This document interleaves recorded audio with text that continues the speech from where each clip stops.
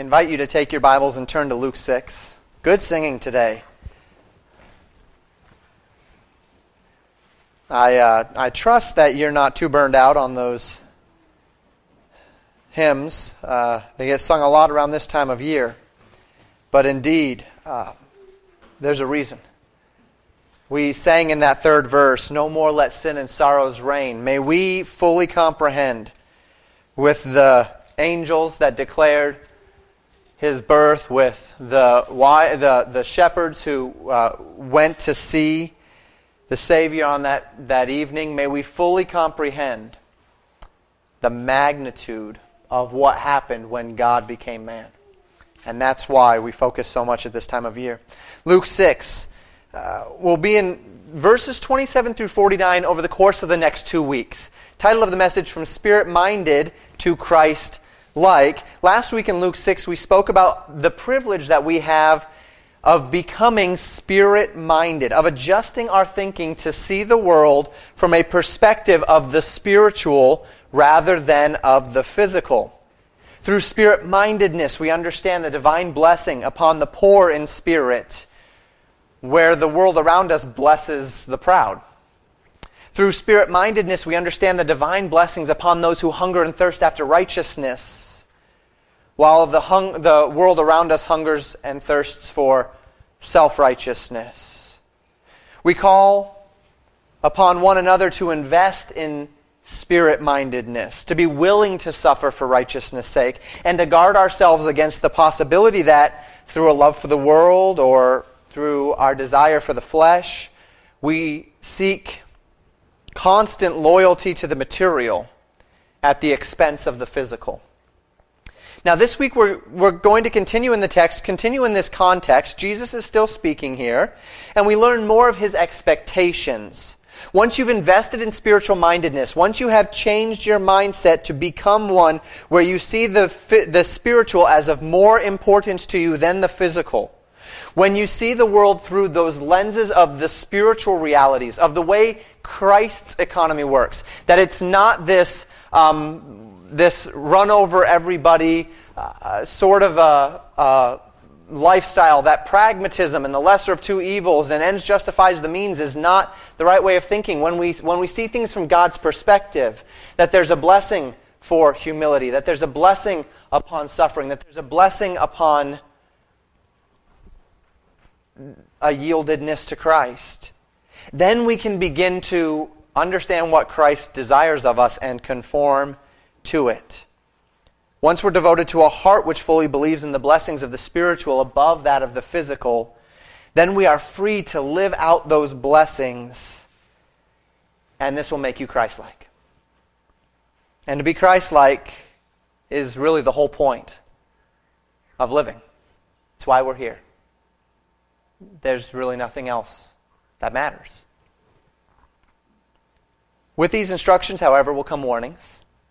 Warnings to those who might not yet appreciate spirit-mindedness, who might have their loyalty still in the world, in the things of the world, the lust of the flesh, the lust of the eyes, and the pride of life.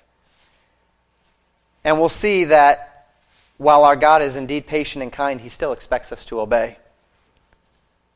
So this message will be in 2 parts over the next 2 weeks. I wanted to kind of get it into one message, but there was just no way with all the content. Then I wanted to make it 4 messages, but that would get us bogged down. So we have 2. And though it will be this morning and next week in the morning, I'm not going to preach the second half this evening, so you should all be here even if you're just a morning attendee. For both of those messages, it really is one thought, one lesson, one direction that we're going to be talking about over these next 2 weeks. And this morning we're going to consider Christ-likeness realized. Jesus is going to give us definitive commands on how we can be Christ-like. Next week we're going to talk about Christ-likeness rationalized. So this week, the commands. Next week it's going to be Jesus reasoning with us about why this is reasonable, about why we should, about why it's worth it to live this way.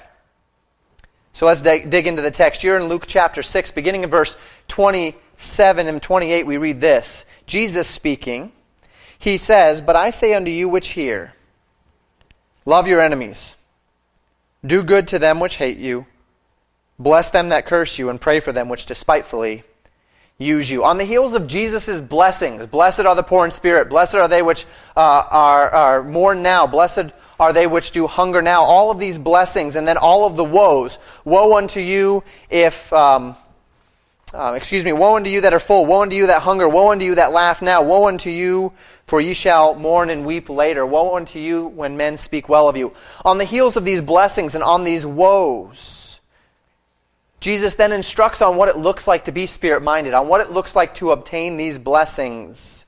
You which hear, Jesus says. He says, but I say unto you which hear. There were many there on that day. There were many there that Jesus was speaking to who it got into their ears, but they weren't actually hearing what he had to say.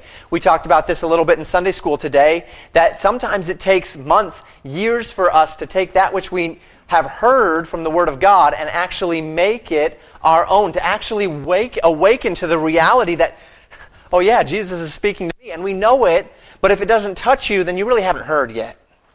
And Jesus says, for those of you that have heard, for those of you that this actually makes sense, for those of you that are ready to assume spirit-mindedness, I have some commands for you. For those of you that are fully persuaded to follow faith in Christ, I have some commands for you. To you, Jesus gives this command. He says, love your enemies. Do good to them which hate you. Bless them that curse you. Pray for them which despitefully use you. This is not an easy command, is it? These are not easy commands. There are men and women in each of our lives who have hurt us deeply. Men and women who we might be tempted to call our enemies for one reason or another. They treat us shamefully. In this information age, you can read the news, and every week you can find articles about people who hate Christians, who think that we are the scourge of the earth, people who truly loathe us, people who would be glad to see us physically harmed, glad to see us destroyed. And unto them we, especially in this country, a country that was kind of founded on the principles of rebellion, a country of individualism, a country where we have rights and freedoms and a lawful capacity to defend ourselves either by law or by force, we have a propensity to really love that concept of an eye for an eye. We have a propensity to really gravitate toward meeting force with force, to hate those that hate us. And while there is an element of justice to these thoughts, make no mistake, such thoughts do not originate from our Lord Jesus Christ. According to our Savior, the Creator of all who is, the one who sustains us, the one who is over all, the one who is worthy of our obedience by right through creation and by redemption, you are to love your enemies. You are to bless them. You are to do them good. You are to pray for them. So who is your enemy today? When I say love your enemy, when I read that, who pops into your mind? Maybe your neighbor, business partner, bully at school, bad employee, bad boss, bad company. Maybe it's a family member. Maybe it's a church member. Maybe it's a government leader. Maybe it's a government. Maybe it's an institution. Who's your enemy? Jesus says, love your enemies. Do you love them? Are you good to them? Do you bless them? Do you pray for them? Jesus says, if you want to be like me, blessed are the poor in spirit, blessed are they which do mourn, blessed are they which hunger and thirst after righteousness, blessed are ye when men shall revile you and say evil things against you for my name's sake. But I say unto you which get this, to you which hear, to you which understand that the spiritual is more important than the physical, that the life to come is more important than this life, love your enemies. Do good to them. Bless them. Pray for them. But this isn't just about being nice back to them. Look at verse 29. And unto him that smiteth thee on one cheek offer also the other, and him that taketh away thy cloak forbid not to take thy coat also. When this enemy comes and he wants to do you harm, Jesus says when he wants to hit you, physically hit you on the cheek, not only should you not hit back, not only should you immediately forgive, but in philosophy, you should turn your other cheek and let him hit that one as well. When the enemy comes and physically steals your cloak from you, not only should you not resist, not only should you immediately forgive, but you should take off your coat and give it to him as well. Now, it's important to understand that Jesus is laying down a principle here. A principle of selflessness, a principle of humility, a principle where you have set your desires, your rights aside for the rights of others. Listen closely, because I'm not going to be able to spend every moment giving these little asterisks, these little caveats.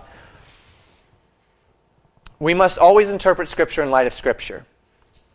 Jesus teaches on the Christian's duty to turn the other cheek, to give his coat. And he speaks on giving to those who ask and giving your goods to those who would even seek to take them away.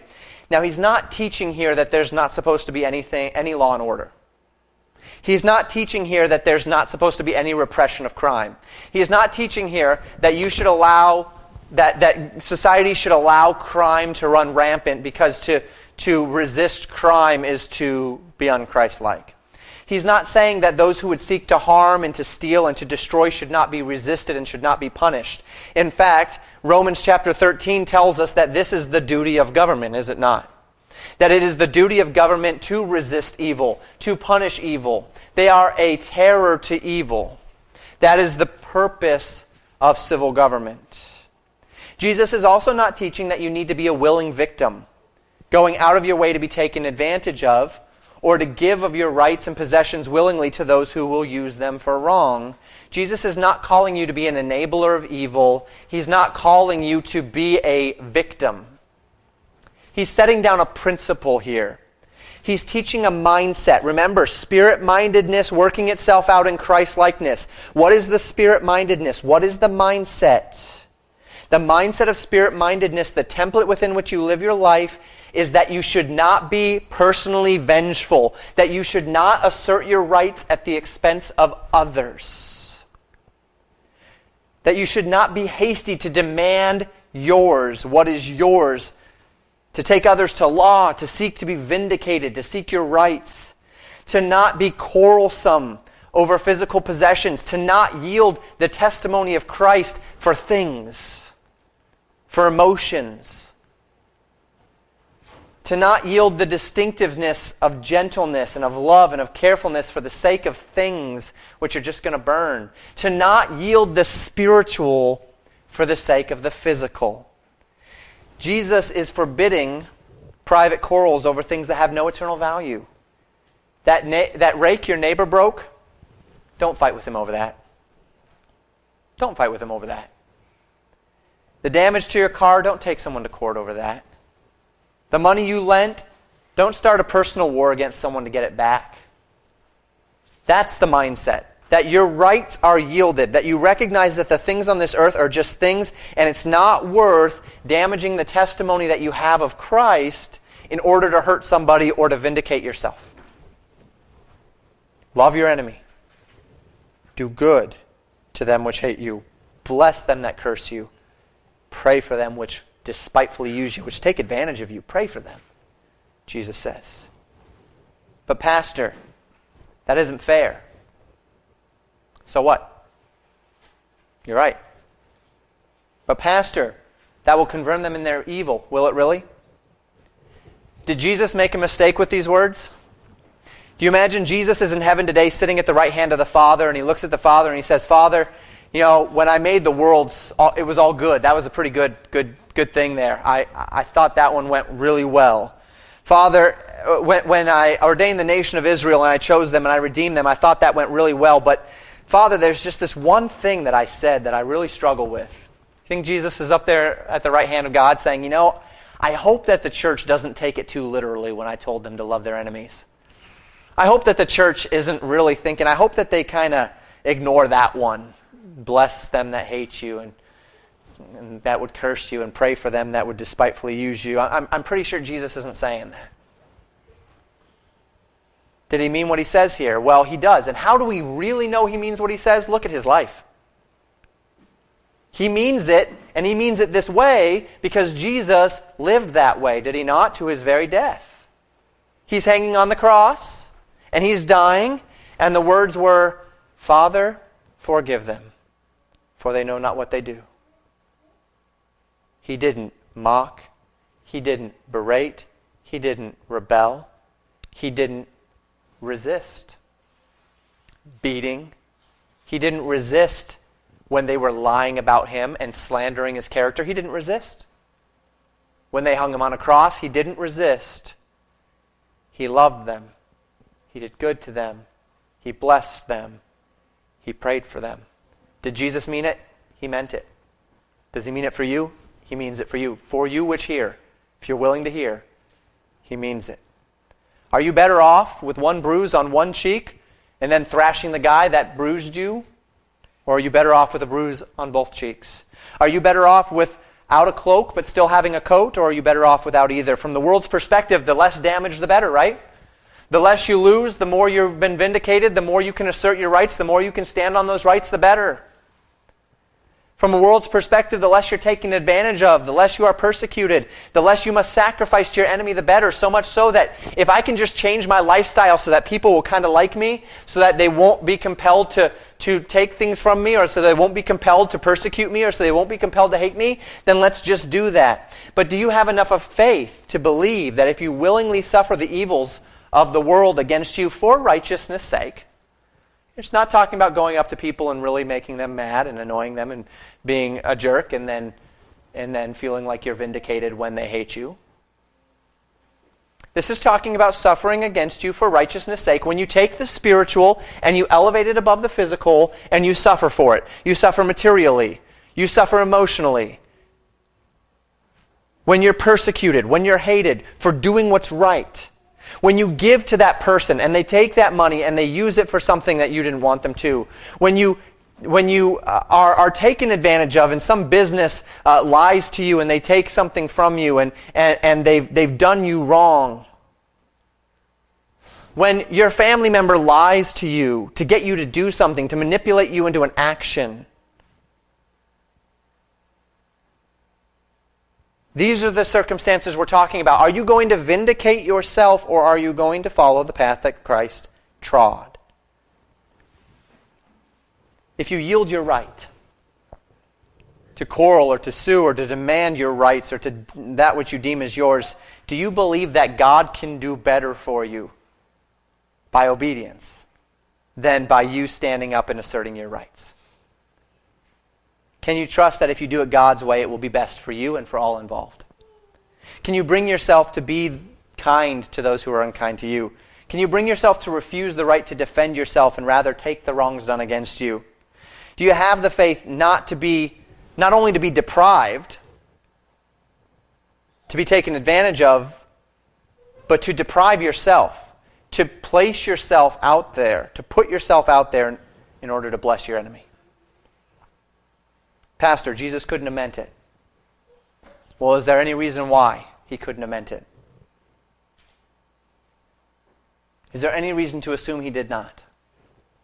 That when you're faced with situations where someone hates you for righteousness' sake, when media organizations call the type of people sitting here this morning as worse than terrorists, which they are, when your neighbor is unkind, unethical, seeks to take advantage of you. When your family member lies or cheats or steals because they feel they can. Can you believe that God wants you to love and bless and be good and pray for them? And that God will reward you if you do it His way? There we go on. Verses 30 and 31. Jesus says, "Give to every man that asketh of thee. And of him that taketh away thy goods, ask them not again. And as you would that men should do to you, do ye also to them likewise."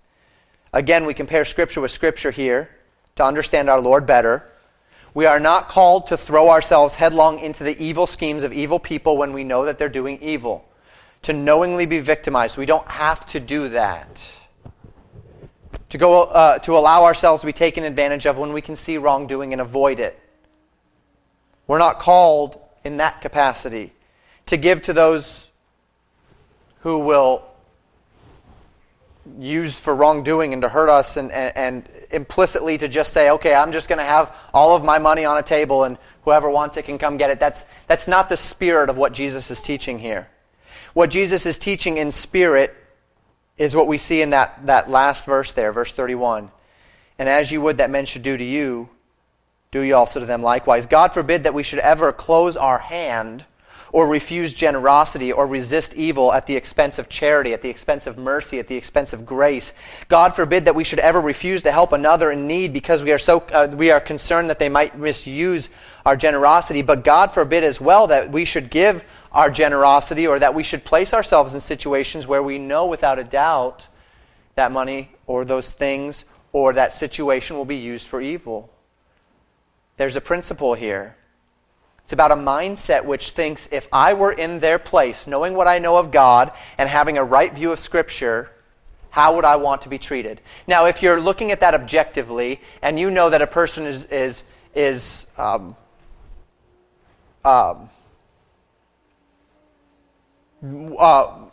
excuse me, lost my train of thought there for a moment, just kind of derailed. It's a snowy day, trains do that. This is what we call the golden rule, right? As you would that men treat you, treat them that way. The mindset of selflessness, of proactively being good to others, not because you expect them to be good back to you, but because you would want them to treat you that way if you were in their situation. When you get into that accident, or when that neighbor treats you wrongly, or when that store goofed up on your order, or when your family member wrongs you, you treat them in a manner that you would want to be treated. The Christ-like believer assumes a posture of humility, treats them with love and respect and kindness, because that's what you would wish if you were in their shoes. You wouldn't wish, implicitly, that a person would confirm you in wrongdoing or evil. You wouldn't wish that a person would have no love toward you and so would not tell you when they think you're doing wrong, but you would wish them to respect you, to give you the benefit of the doubt, to love you. So treat them that way. God would have us endure great loss, great inconvenience, even sacrifice rights that are justly ours rather than have contention. Continuing in the text, we hasten on. Verses 32 to 34, Jesus says this, and this is very pointed in his statements here. For if ye love them which love you, what thank have ye? For sinners also love them which love those that love them. And if ye do good to them which do good to you, what thank have ye? For sinners also do even the same. And if ye lend to them of whom ye hope to receive, what thank have ye? For sinners also lend to sinners and receive as much again. There's nothing humanly special about loving a person who loves you. Everyone does this. There's nothing humanly special about being good to those who are good to you. This is normal. You scratch my back, I'll scratch yours, right? That's kind of the way of the jungle. There's nothing humanly special about lending to those who you know will pay you back. This is what everybody does. But we aren't just everybody. We are the children of God. We are the representatives of the kingdom of heaven on this earth. We have every advantage. We have the Spirit of God within us. And this it does not make us better than anyone else. It does not make us better than other people. Don't miss that. But it does make us different. You are not better. You're a sinner saved by grace. That doesn't make you better. But you are, or at least you'd better be different. You're called to be different. You have a capacity through the Spirit of God who is in you to act better, according to God's standard. Not through yourself, but through Christ. The world is blinded by the darkness of their sin. We have the light of life. But if we act just like the world, if we assume the same standard as the world, if we only love those who love us, if we're only good to those who are good to us, if we'll only lend to those that we expect to receive from again, if we will only do these things, the exact same things the world would do, if we're unwilling to be defrauded and so we refuse to bless. You say, well, I'm playing the odds and I think that probably won't come back to me. I think that he's probably going to take advantage of me, so I'm just going to assume that and I'm not going to help. If we are unwilling to be defrauded, if we demand our rights and so we defraud others, we defraud others for our rights. if we bicker and argue over the things of this world, if we make enemies of those who do not share our opinions, if we're only kind or cordial or generous or patient with those who we love, if we only lend because we fully expect to be repaid, look, we're no different than the world around us. There's just no difference. And if we're not different than the world around us, then why would anybody want what we claim to have? Seriously, if we don't look different, and we don't act different, and the outcome of our actions are not different, and we don't think different, and our jokes aren't different, and our attitude isn't different, and we've got the same maliciousness, and we've got the same vindictiveness, and we've got all of those things,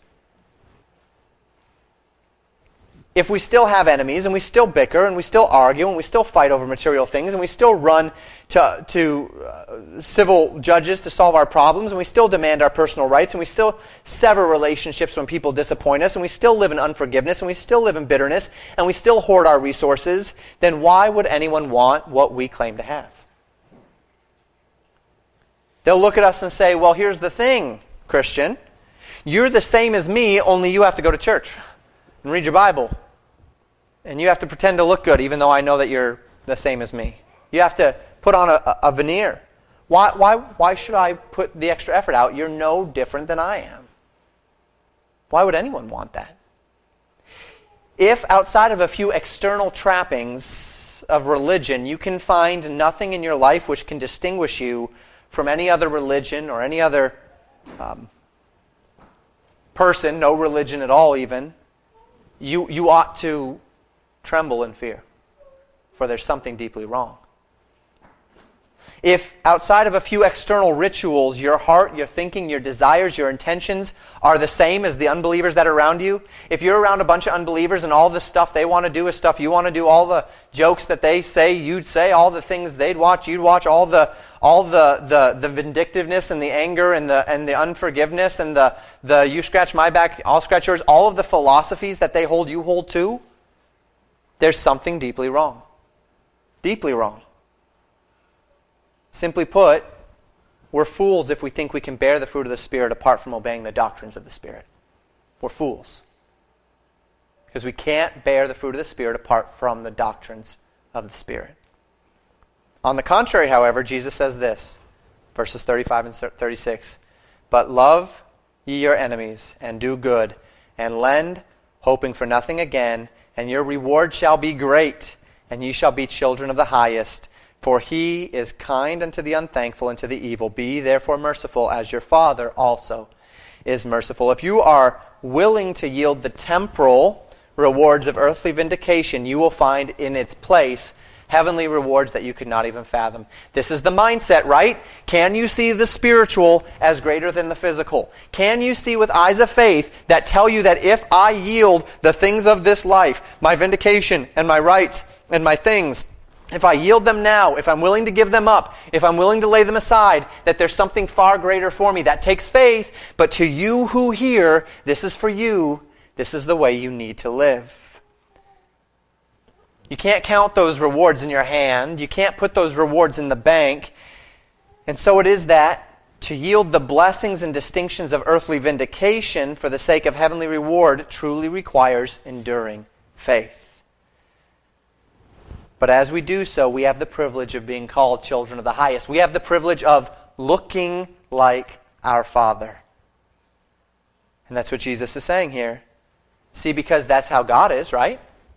God is kind to the unthankful and to the evil. He sends the rain to fall on the evil and on the just. He allows the evil to wake up every morning. Their hearts are still beating. Their lungs are still breathing. God is gracious to the just and to the unjust. His grace is pervasive. He has been kind to all. And if He is kind, even to the unthankful and to the evil, men who will to their last dying breath shake their fist at Him, and yet God was kind to him on this earth. If God treats men and women that way, should we not as well? Do we hold a privilege that God does not? To live in unforgiveness? To vindicate ourselves of wrong? When God has not given us them? and even God has not exercised them to this point? Do we get to be the judges of hearts and hold others' morals against our moral standing?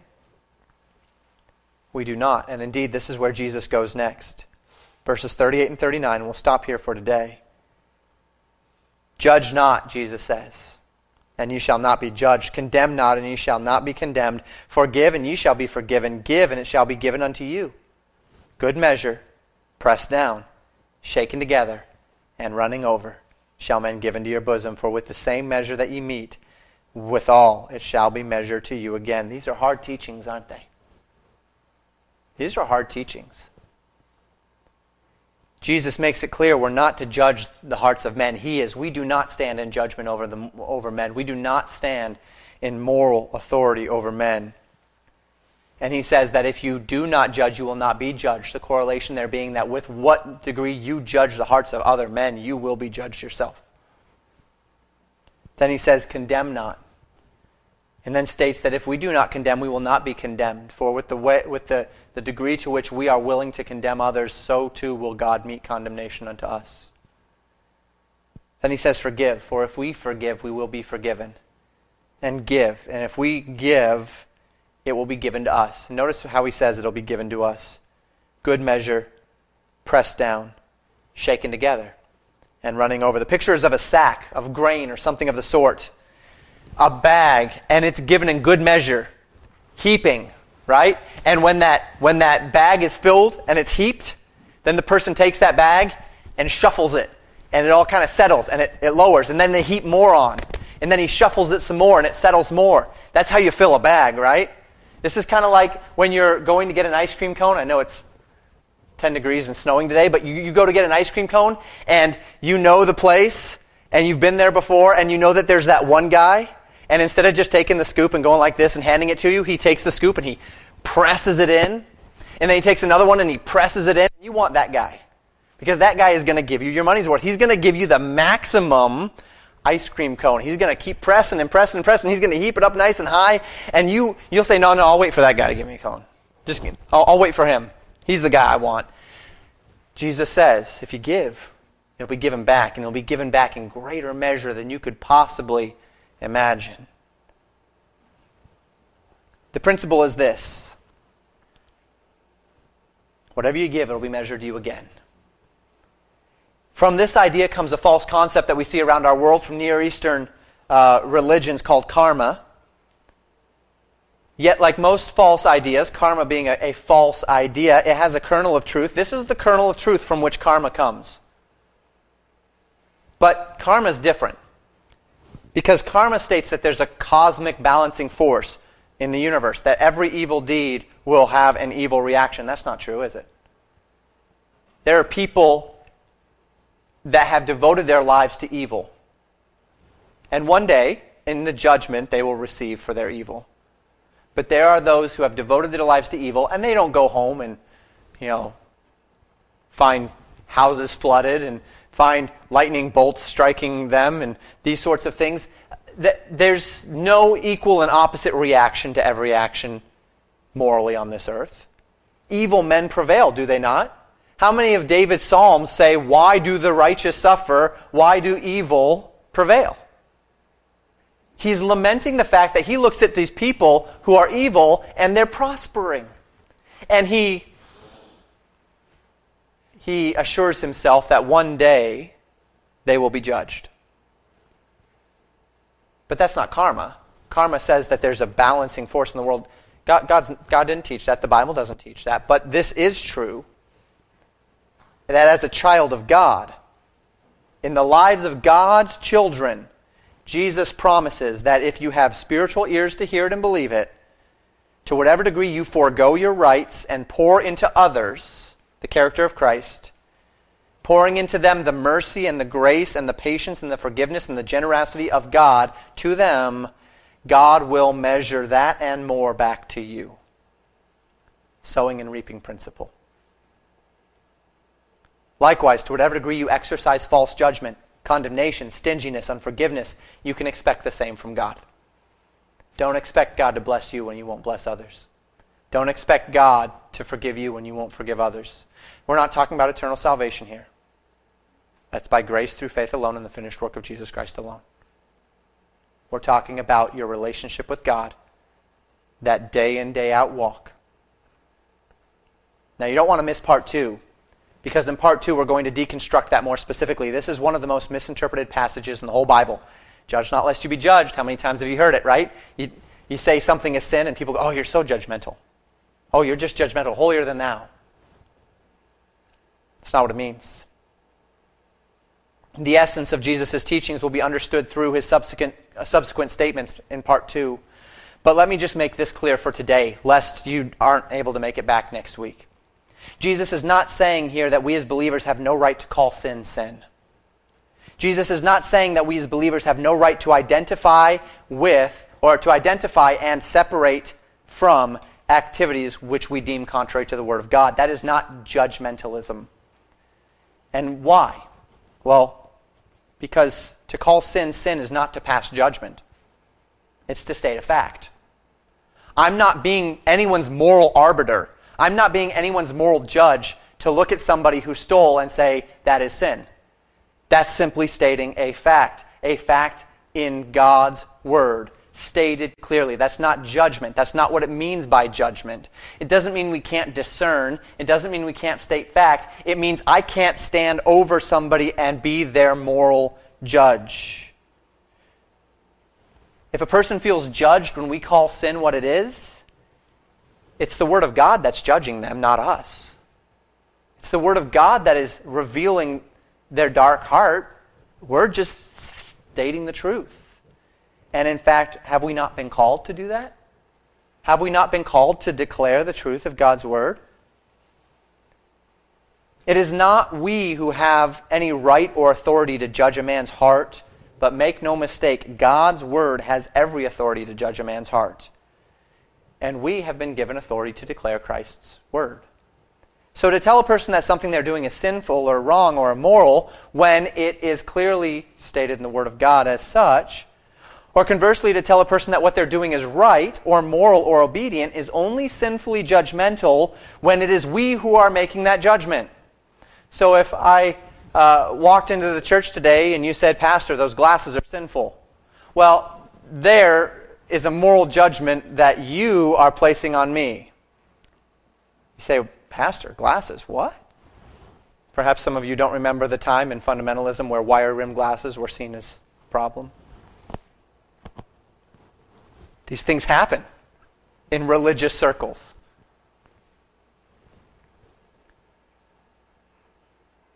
That's judgmentalism. That is me becoming the moral arbiter of someone else.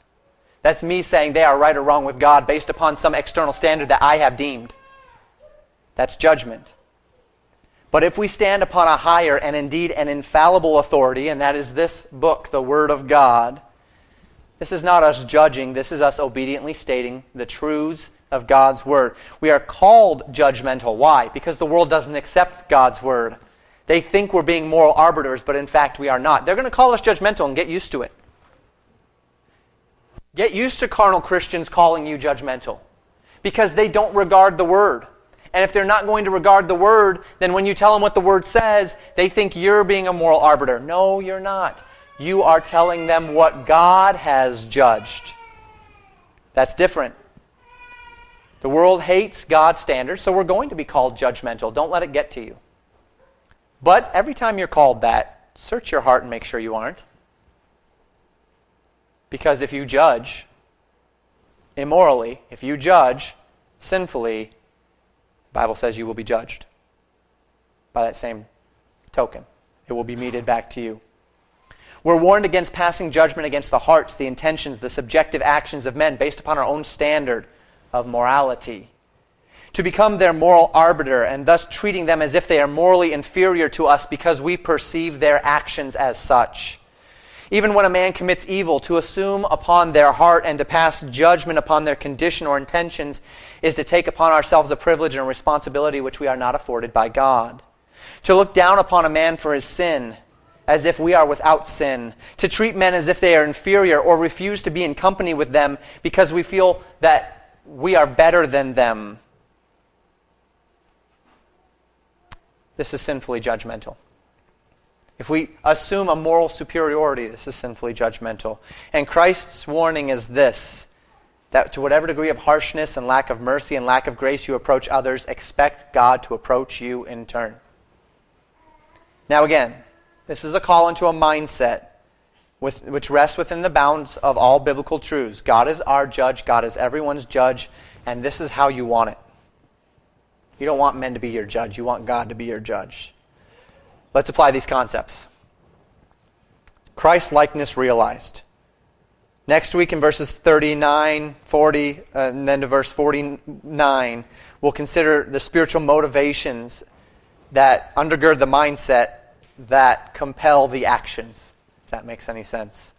But this week, we learn what we are to be in Christ, how we're to act, the context within which we as Christians are to live our lives.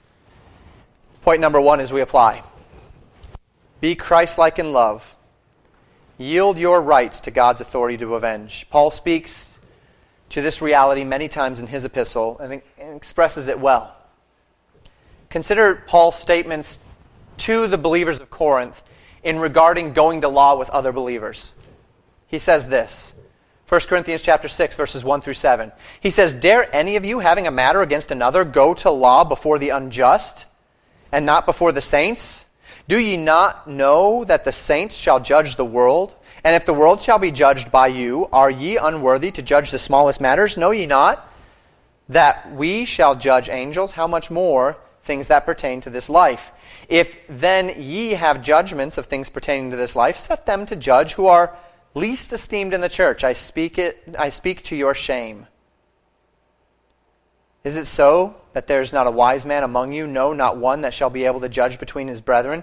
But brother goeth to law with brother." So here we have this scenario where Paul says, look, you are going to law against your brother in Christ, and you're submitting yourself to the judgment of unbelievers who do not have the wisdom of God, who do not have the Spirit of God indwelling.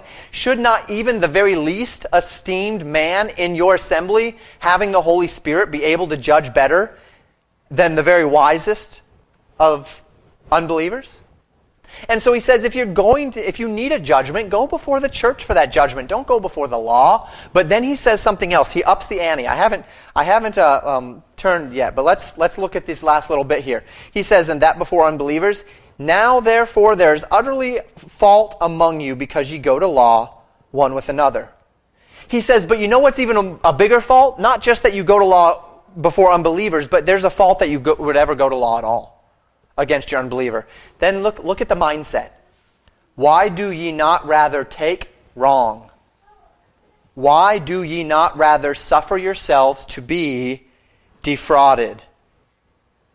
But I say unto you which hear, love your enemies, do good to them which hate you, bless them that curse you, and pray for them which despitefully use you, who would defraud you. Why not rather suffer yourself to be defrauded, rather than put yourself into a situation where you're at contention with a fellow believer? And that's just believers. That's not even your enemies.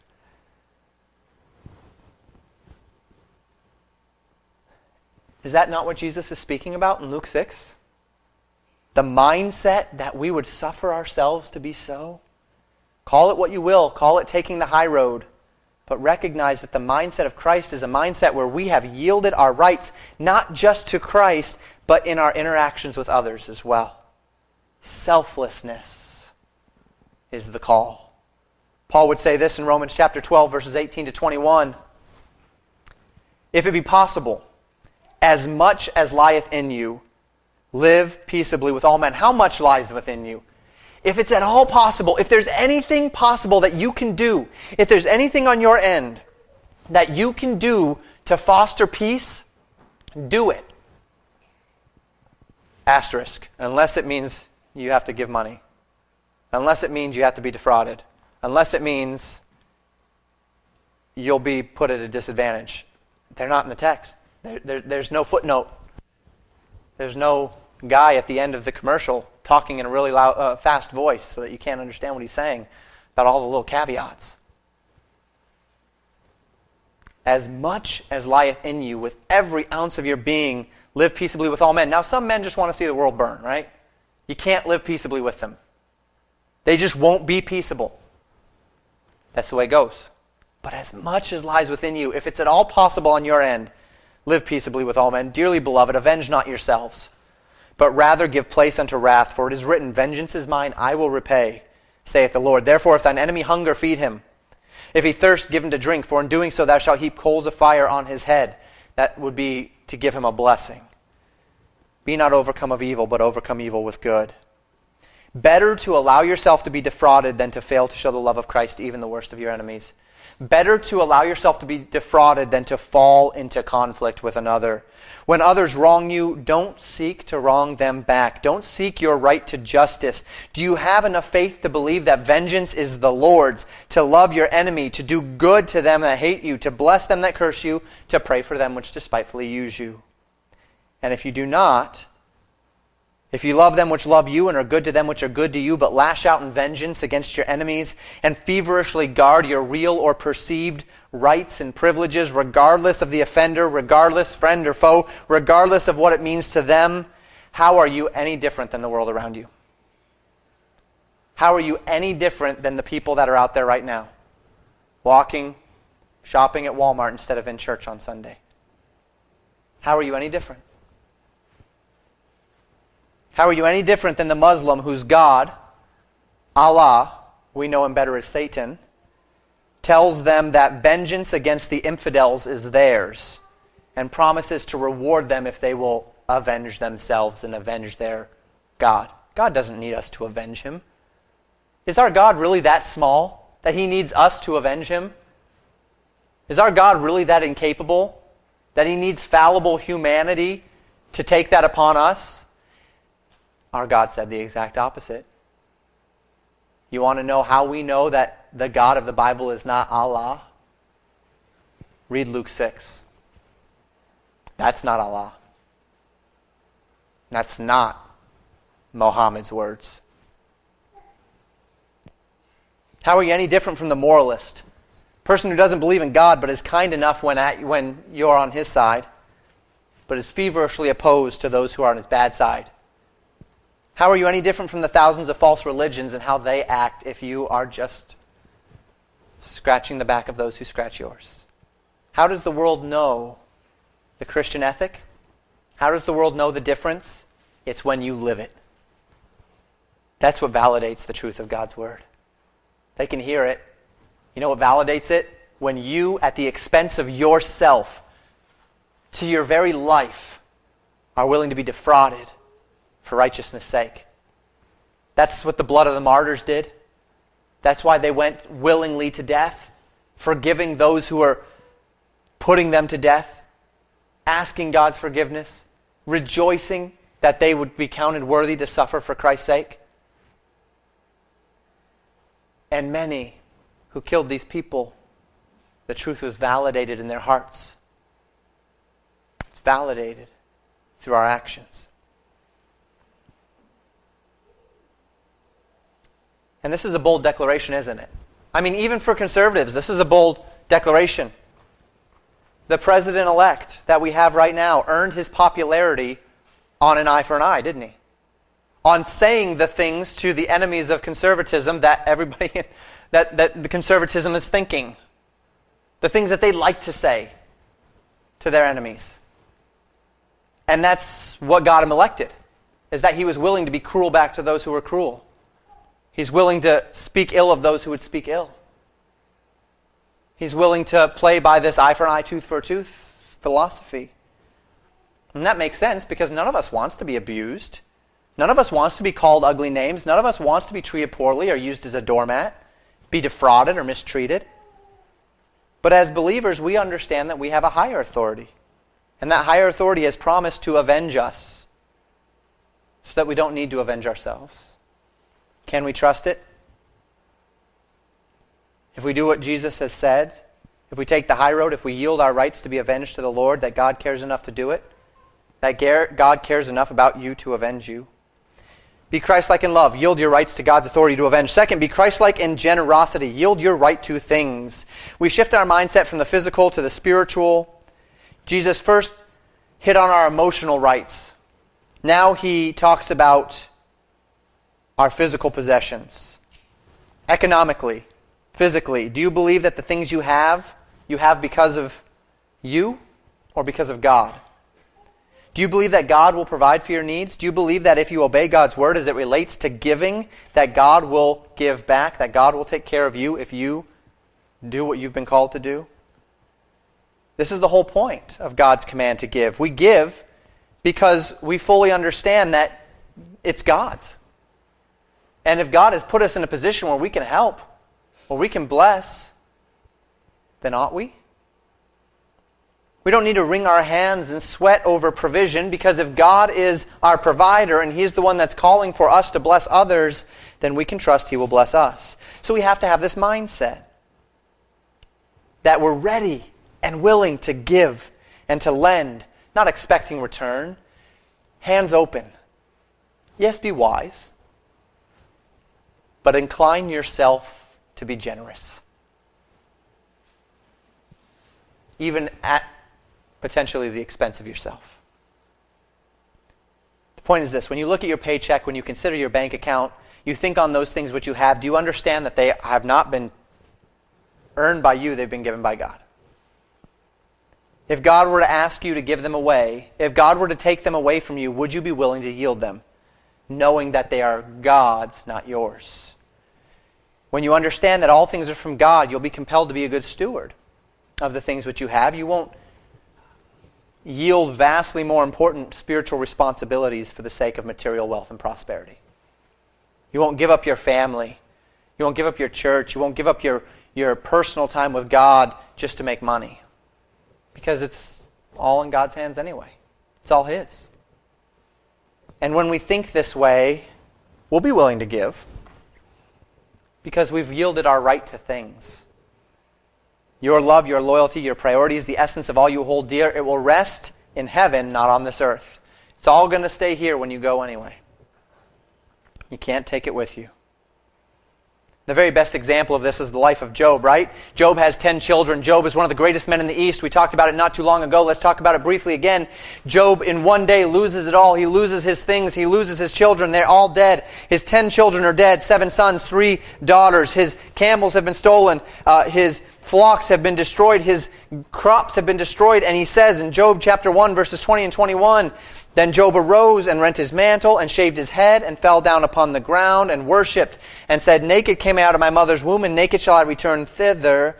The Lord gave, and the Lord hath taken away. Blessed be the name of the Lord.' In all this Job sinned not, nor charged God foolishly." Job said, "God, it's all yours. You gave it to me, and it's your right to take it away. God, it's all yours. You gave it to me, and you want me to give it to others. I'm happy to do that. I'm happy to do that. Because it's yours, and if that's what you want, I'll do it." Be Christ-like in love. Be Christ-like in generosity. Third, love your enemies. Love the household of faith even more. The mindset of loving your enemies is what we are studying today. Love your enemies. But for the moment, I'm compelled to remind you that this love is to extend to all men, and it is intended by God to be particularly noticeable among the church. The body of believers here, this church, is to be a haven of deep, sacrificial love, one to another. Our lives ought to be tirelessly yielded to each other.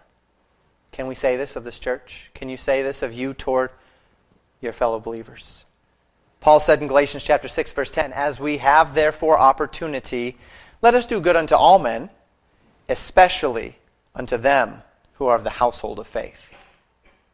Peter would say a similar thing. 1 Peter 4:8. "Above all things have fervent," that meaning earnest, prolonged, intensive charity, love among yourselves, for charity shall cover the multitude of sins. And what is charity? 1 Corinthians 13, 4 through 7. "Charity suffereth long, is kind, envieth not, vaunteth not itself, is not puffed up, doth not behave itself unseemly, seeketh not her own, is not easily provoked, thinketh no evil, rejoiceth not in iniquity, but rejoiceth in the truth, beareth all things, believeth all things, hopeth all things, endureth all things." That's the definition. That is how you should treat everybody. And then when you get into the household of faith, when you come together as believers, when you're interacting one with another, turn the dial up to 11 and leave it there. All the time. 1 Corinthians 13, 4 through 7 should exemplify your life, especially in the household of faith. Finally, free yourself from the responsibility and arrogance of judgment and condemnation. The greatest spiritual favor you can do for yourself is to step back and gain some perspective and stop judging people.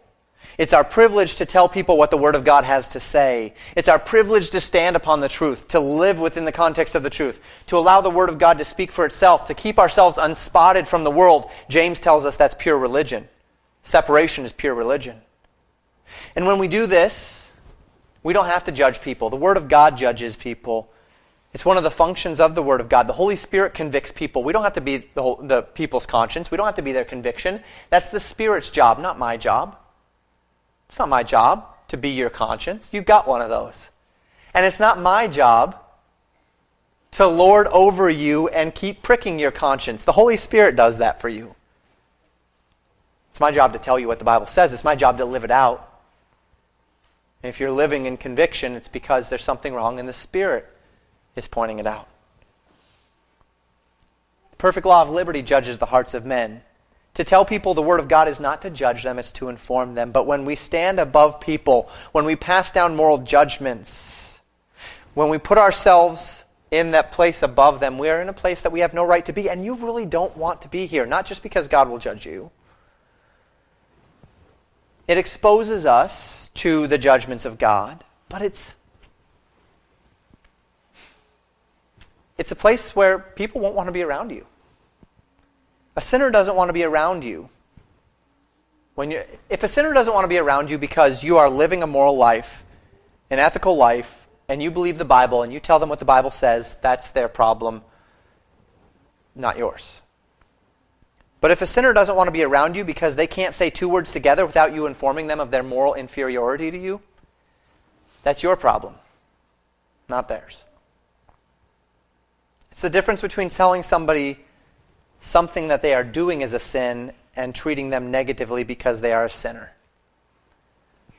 And this was the whole problem of the scribes and the Pharisees, was it not? We think back to Luke 5.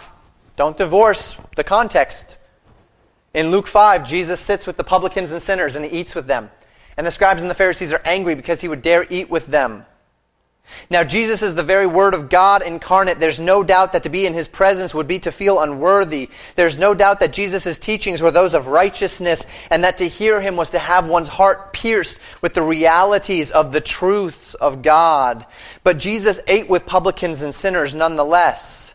The scribes and the Pharisees, in their moral arbitration, in their moral judgmentalism, in their moral superiority, said, "You are not worthy to eat with me. You are not worthy of this carnal practice of eating with me because I'm better than you. And you need to know that by the fact that I won't come near you." And Jesus said, no, that's not it. Now, did Jesus compromise on truth? No. Did these people hear the truth? I guarantee you they did. I guarantee you they did. But Jesus would not refuse to eat with them for it. The publicans and sinners took the judgmental and condemnatory step of refusing to associate with sinners. And that's what it means to judge. Instead of treating people exclusively within the context of their sins, we need to treat people with the grace that God has treated us with. We could give example after example. Amos 5:15 says, "Hate evil, love good. Establish judgment." God wants us to hate what He hates, to love what He loves. This is not what we're talking about. We're not talking about giving a pass to evil. But we can call sin what it is. We can call sin, sin, and allow God to judge. 1 Corinthians 6:9 and 10 says this, "Know ye not that the unrighteous shall not inherit the kingdom of God. Be not deceived, neither fornicators, nor idolaters, nor adulterers, nor effeminate, nor abusers of themselves with mankind, nor thieves, nor covetous, nor drunkards, nor revilers, nor extortioners shall inherit the kingdom of God. You know what's on that list? Sodomy's on that list. But you know what else is on that list? Adultery, fornication, idolatry.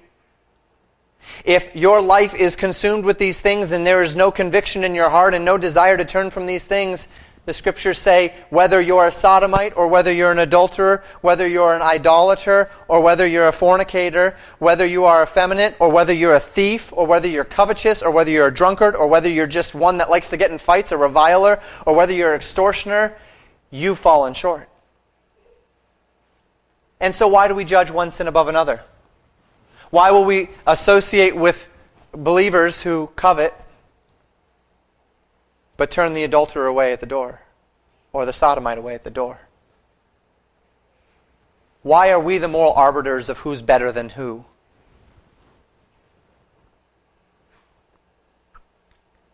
Free yourself from arrogant responsibility and presumption. Don't pretend like sin isn't sin, but don't make yourselves abhorrent in the eyes of others through moral judgmentalism. Don't cut yourself off from the very people that God desires to save. Leave the judgment to God.